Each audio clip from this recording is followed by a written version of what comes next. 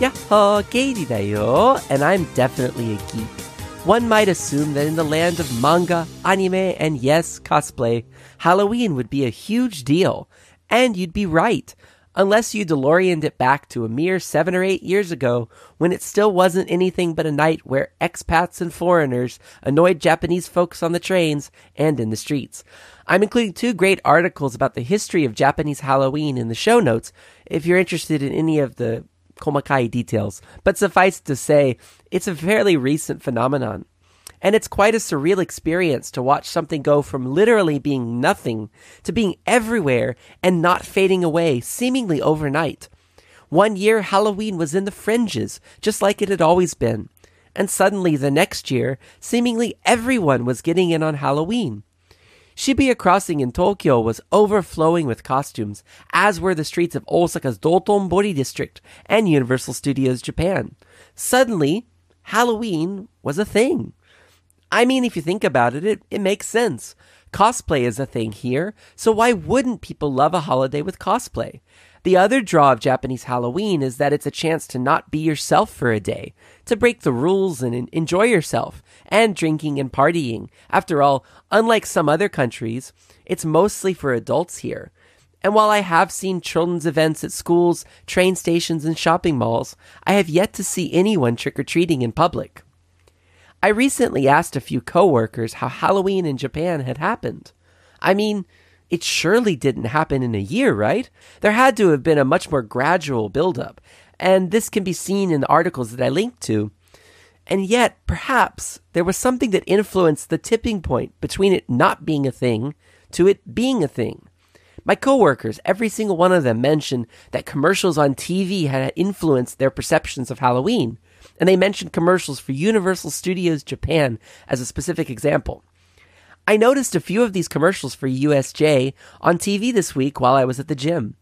They were run in between a chat show segment about Halloween, and they were discussing the most popular celebrities that the men they had surveyed said they wanted to be for Halloween. It was being discussed in a way that it was like everyone knew what Halloween was, like it had always been this way. And while you can't ignore how marketing opportunities for stores and businesses to push Halloween merchandise, as well as the impact that social media, especially Japanese Twitter and Instagram, have had on the popularity of Halloween here, let what my coworkers said sink in for a second. Commercials on television, broadcast television, had influenced the population in such a way that it helped to make Halloween a thing all across Japan. While more and more broadcast and cable television begins to fade into irrelevance in many countries, it's still quite strong in Japan. Streaming took a long while to arrive in Japan, most likely due to the reluctance of Japanese companies to embrace changes to their business models. After all, when I compare rental chain Tsutaya to Blockbuster Video, you might laugh, but Tsutaya is as strong as ever with 1,400 locations all across Japan. Japanese streaming site Nico Nico Douga has a culture and a life all of its own, and both it as well as YouTube had an early lead with internet video, and both continue to be very popular in Japan. But streaming of professional content has picked up ever since Hulu in 2014 and Amazon and Netflix in 2015 moved into the Japanese market. Since then, local competitors have sprung up one after another, such as mobile carrier Docomo's DTV, mobile carrier U-Mobile's Unext, DMM.com for music and live performances, as well as a host of others, including free multi-channel online TV service Abema TV. Even Tsutaya has gotten in the game with their own streaming rental service, Tsutaya TV. Suddenly, we have choices. So let's talk about our choices for a bit. Docomo's DTV service is a bargain at only 500 yen a month for unlimited streaming of 120,000 movies and TV shows, and both international and Japanese titles are included. While Docomo is a mobile carrier, you are not required to have a phone with them to subscribe to the service, although the interface is only available in Japanese. But if you're interested and live in Japan, they have a 31-day free trial available. U-Mobile's Unext service also has a 31-day free trial and includes around the same amount of titles as DTV. And while Unext has a higher monthly cost at 1,990 yen, the service not only includes movies and TV shows, but access to over 70 magazines and over 200,000 books and manga. Members also receive 1,200 yen in Unext points per month, and these can be used to rent movies or presumably TV shows and other content that's not available in the unlimited plan. Tsutaya TV has an interesting plan. You can get unlimited viewing of 85,000 titles for around 1,000 yen a month, but they also have additional plans just for DVD rentals by mail, as well as one that combines the two with both DVD rentals by mail and unlimited streaming of those titles for around 2,500 yen a month. And yes, like I said, DVD rentals are still very popular in Japan. Hulu is also around 1,000 yen a month, and, of course, is primarily focused on television, both Japanese and international titles, as well as some movies. So if you're big into television, Hulu might be a great option for you. And as for Amazon Prime and Netflix, well, I actually received a question this week from Daniel Fight, who wrote in asking, how does Prime work in Japan versus the US? Are there many videos? Any crossover with Twitch Prime? Well, as far as Amazon Prime goes, one thing to keep in mind is that Amazon Japan is run as a separate, independent entity, so policies and content is going to vary from region to region. That said, the first thing you will notice about Prime is the price. For example, in the United States, it's priced at $99 US. In Canada, it's 79 Canadian, and in the UK, it's 79 pounds. But in Japan, it's only 3,900 yen per year. That's more than 50% off the cost of most other countries. And this may be due to the fact that not all of the Prime benefits that are available in other countries are available in Japan yet, but they keep adding more and more. And similar to Netflix, Amazon Originals are available in Japan, and they also have original Japanese content as well. But one important thing to note is that while Netflix Japan will allow you to change the user interface to English, Japanese, or a host of other languages, Amazon Prime Video and music as well is only available in Japanese, which means that the titles and names of movies and music and TV shows will only display in Japanese. And this could make it difficult to search if you're not proficient in Japanese. Amazon Prime Video also separates Western movies into two types, dubbed into Japanese and subtitled in English. They're separate listings on Amazon. This, I think, it's the same as iTunes. If you go to buy a movie, unfortunately, you only get one of the movies. You have to choose dub or sub. And frankly, I think if you're buying the movie, you should get all the options. Netflix, of course, will allow you to change languages on the fly. I tried this out recently with Fuller House. I'm a fan of cheesy shows, what can I say? But Fuller House, in its third season, I went and I looked and decided, why don't I listen to the Japanese for just a little bit? And so I switched the audio language to Japanese, and I switched the subtitles to English, and then I tried switching the subtitles to Japanese and the audio language to English. And so you can just choose. You pick whatever show you want to watch, and if it has subtitles or it has alternate language tracks, you can switch on the fly. So Amazon's interface needs a little work in that respect.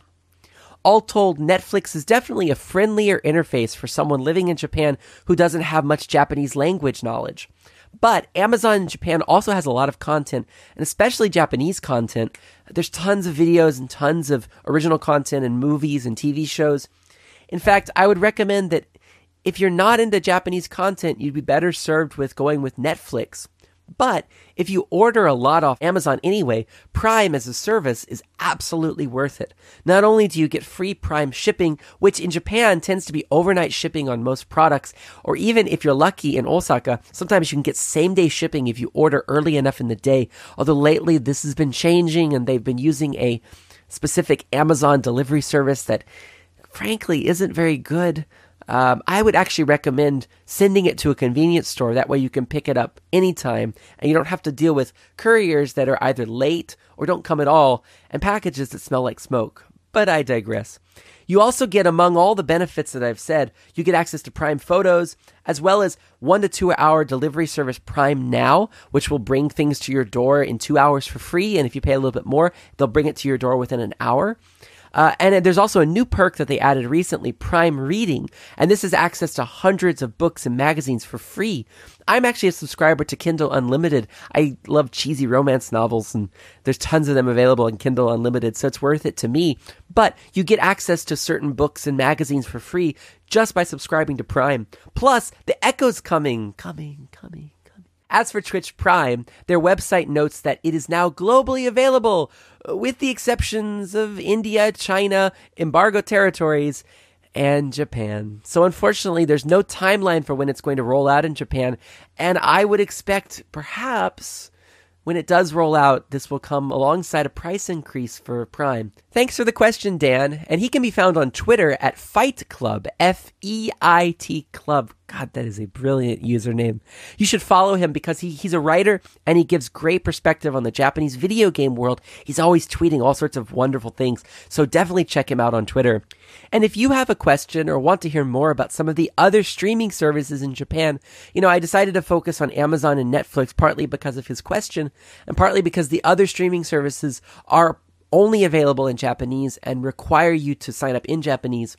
But if you're curious or have any other questions or comments or anything, tweet at me at Kayleedayo, Kayleedayo, with the hashtag ZettaiGeekDayo so I can find it.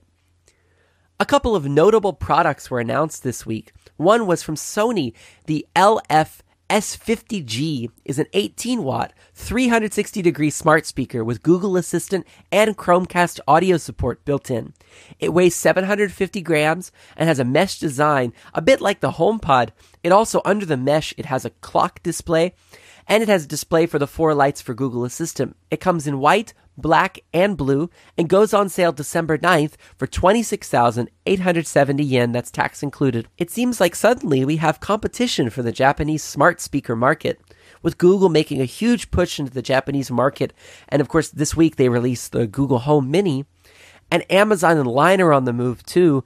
It would probably be in Apple's best interest to get the HomePod out in Japan soon, although of course Apple will always do what Apple does on their timeline for sure. The other notable, infamous product announced this week was from Nissin Foods. Yes, Nissin, the Osaka company that makes both top ramen as well as cup noodles, perhaps one of the most popular foods here in Japan. Now, one thing you may or may not know is that in Japan, it's polite and proper manners to slurp your noodles as you eat. It both cools the noodles off as well as enhancing the flavor. Plus, it's polite. But some people, presumably foreigners if the video is any indication, might think this is gross or weird. Thus, to overcome these cultural barriers and make the world a better place for all noodles, Nissin has announced the Otohiko Fork. It's a fork that, when paired with a smartphone, will slurp up your slurping sounds, convert them into something presumably more pleasant, and play them back through a smartphone app. Let's have a listen to that.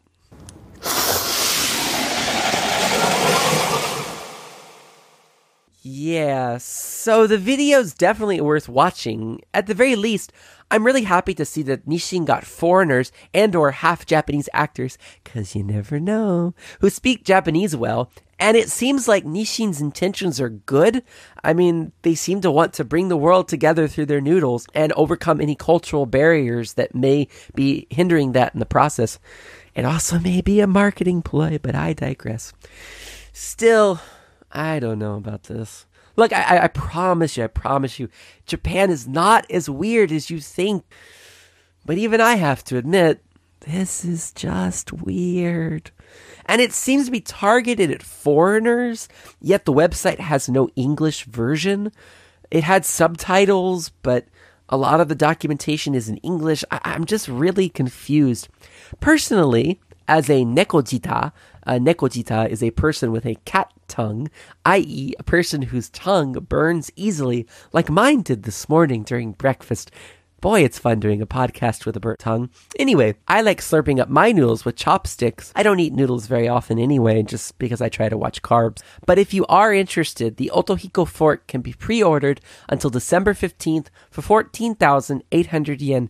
It actually seems to be like a Kickstarter kind of thing, where if all the pre-orders aren't filled by the date, then none of them will get produced. And they also seem to be calling this 01, as in they're going to make more of these things. So stay tuned. So I know some people are dying to know, did I manage to get an iPhone 10? How did the pre-order process go? What's your experience been like ordering it in Japan? Well, we got one! In fact, I got precisely the one I wanted, the 256GB silver model. As for the pre-ordering process, I was kind of surprised to find out that the SIM-free models aren't available on launch day in the States. I guess I've just gotten used to them being available on release day here. Anyway, in the past, I've had difficulties with my Japanese credit card company rejecting online charges in excess of 100,000 yen for fraud prevention. So I decided this year I would pay for the phone up front by putting the full amount on Apple gift cards and adding them to the Wallet app. This way, not only would the phone already be paid for, but the gift cards would easily be available for use in the Apple Store app, and I could minimize the risk of something going wrong. Naturally, something went wrong even before pre-orders went live. I purchased part of the amount in gift cards online, and the email from Apple included a link to add it into Wallet. I decided to purchase the remaining gift card in cash, so I hopped on my electric bicycle and headed down to the Shinsaibashi Apple Store. When I arrived, the store was packed with people lined up for iPhones. There were about 15 people in line, nearly all of them tourists, mostly Chinese. As the salesperson helped me purchase my gift card, two people nearby me were both buying iPhone 7s, not the Plus model, regular iPhone 7s. I'm really curious to see the sales figures as well as whether the 7s and 8s continue to sell well. Anyway, I got my gift card, biked home, and attempted to add it to the Wallet app. In other countries, of course, the Apple Store gift cards include a QR code on the back that you scan to add the card to Wallet. Unfortunately, Japanese Apple Store gift cards do not. I tried to generate a QR code, but the Japanese URL scheme seems to be different.